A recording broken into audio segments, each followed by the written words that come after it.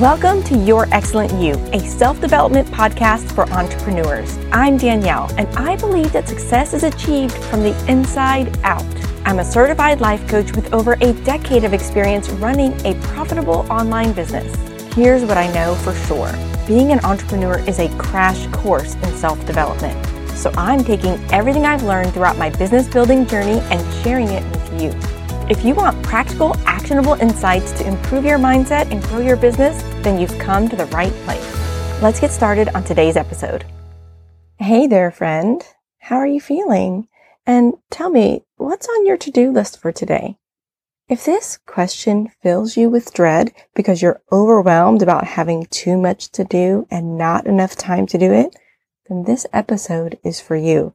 We're going to take a look at one way you're unintentionally weaponizing your to-do list and using it against yourself. Let's start by defining what exactly is a to-do list. At a superficial level, it's a list of the things we need to accomplish.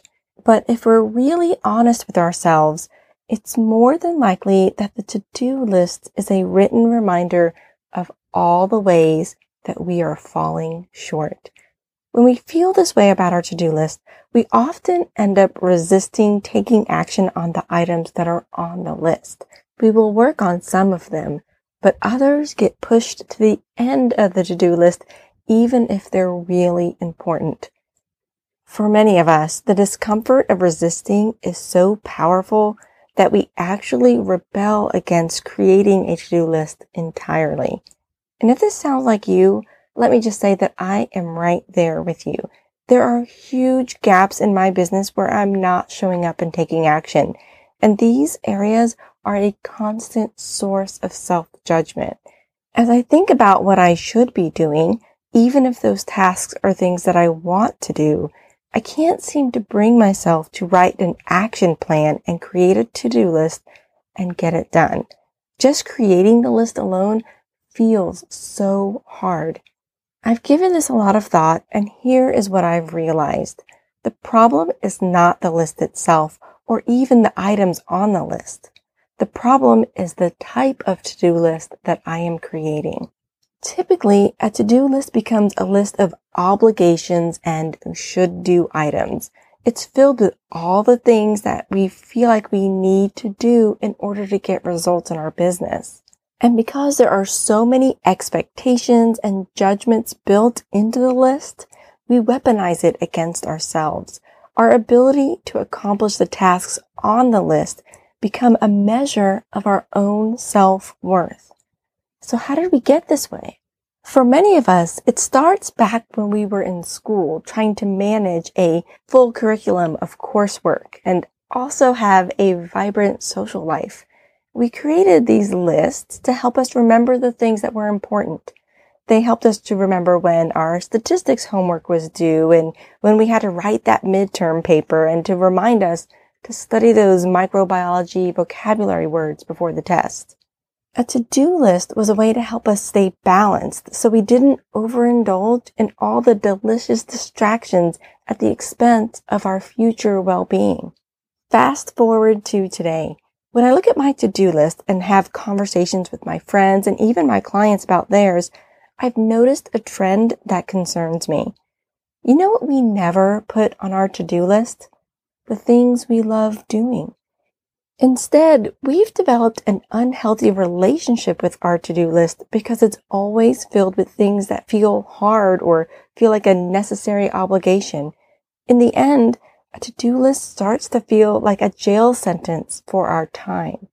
It's no wonder our brain begins an unconscious rebellion towards the process of even creating a to-do list, towards working on the tasks on the list, or even worse, towards doing both of those. What if, instead of rebelling against our to-do list, we rebel against the way we believe we're supposed to write one? What would it be like if our list contained things that lights us up so that when we look it over, instead of seeing a list of work, we also saw a list of fun? What would it be like for you if every focused, expectation-based action item was countered by something that was completely irresponsible and served no purpose other than pure enjoyment? It's kind of a crazy thought, and I like it.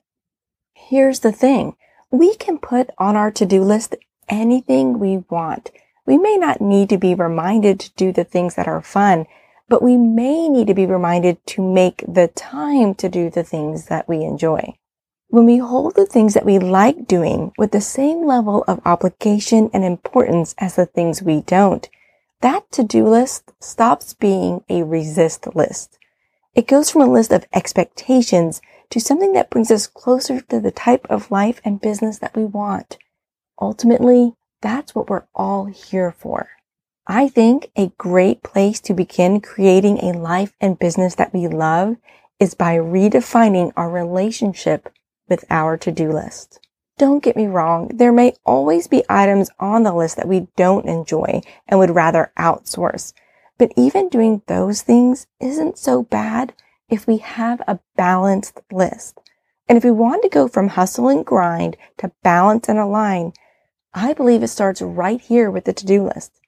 I invite you to create space this week on your list for all of those things that are outrageously irresponsible but light you up inside.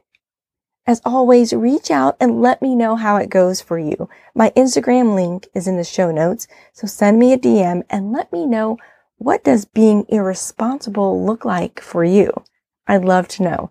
That's all for this episode, my friends. I'll be back next week to help you get success in business by stepping into the next best version of yourself. Bye for now. Thanks for being here today. If you found this podcast valuable, please take a moment to leave a review. Not only does it help me, but it allows other entrepreneurs like you to find this podcast. I'll be back next week with more practical, actionable insights to help you improve your mindset and grow your business. Talk to you soon.